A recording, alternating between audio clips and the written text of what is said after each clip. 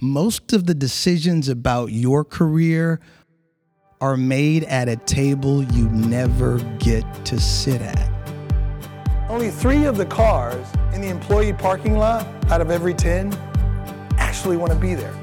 How many of you would day trade your 401k? Show me the hands. So why do we manage our careers that way? Now for a career gem from Rick Whitted. Books, experimented, hung out with friends who were programmers. I was just absolutely relentless. A lot of my friends to this day, they still joke that they would drive by my house and they see my silhouette sitting in the window, hunched over the keyboard. And they said they get up the next morning to go to work and they still will see my silhouette there. Wow. And so I was just absolutely driven to figure out how to do this. So you found a passion. It was my passion. Yeah. And you know what? Honestly, that is the key. If you're going to have any kind of successful career path, absolutely, you can fake it for a while, but you've got to, and I think I've said this on a couple shows now, you've got to find your passion. Absolutely. And Ezekiel, you got the best of worlds because the work you actually do is the passion you have. Everyone should strive to self-actualize. Yeah. And of course, for those who are familiar with Maslow's hierarchy of needs, it's critical that we take care of the basics. I mean, you got to have somewhere to live.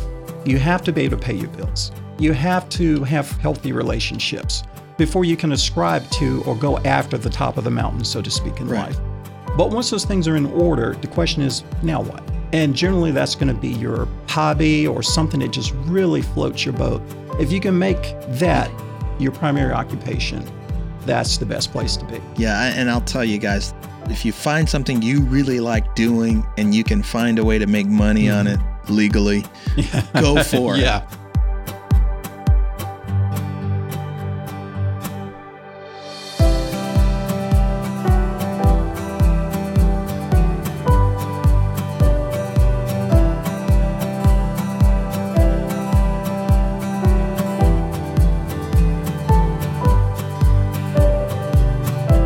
You've been listening to Career Gems with Rick Whitted. Visit rickwhitted.com for additional episodes and for booking information. Are your career decisions value-based or emotionally motivated? Visit www.careerwit.com to find out.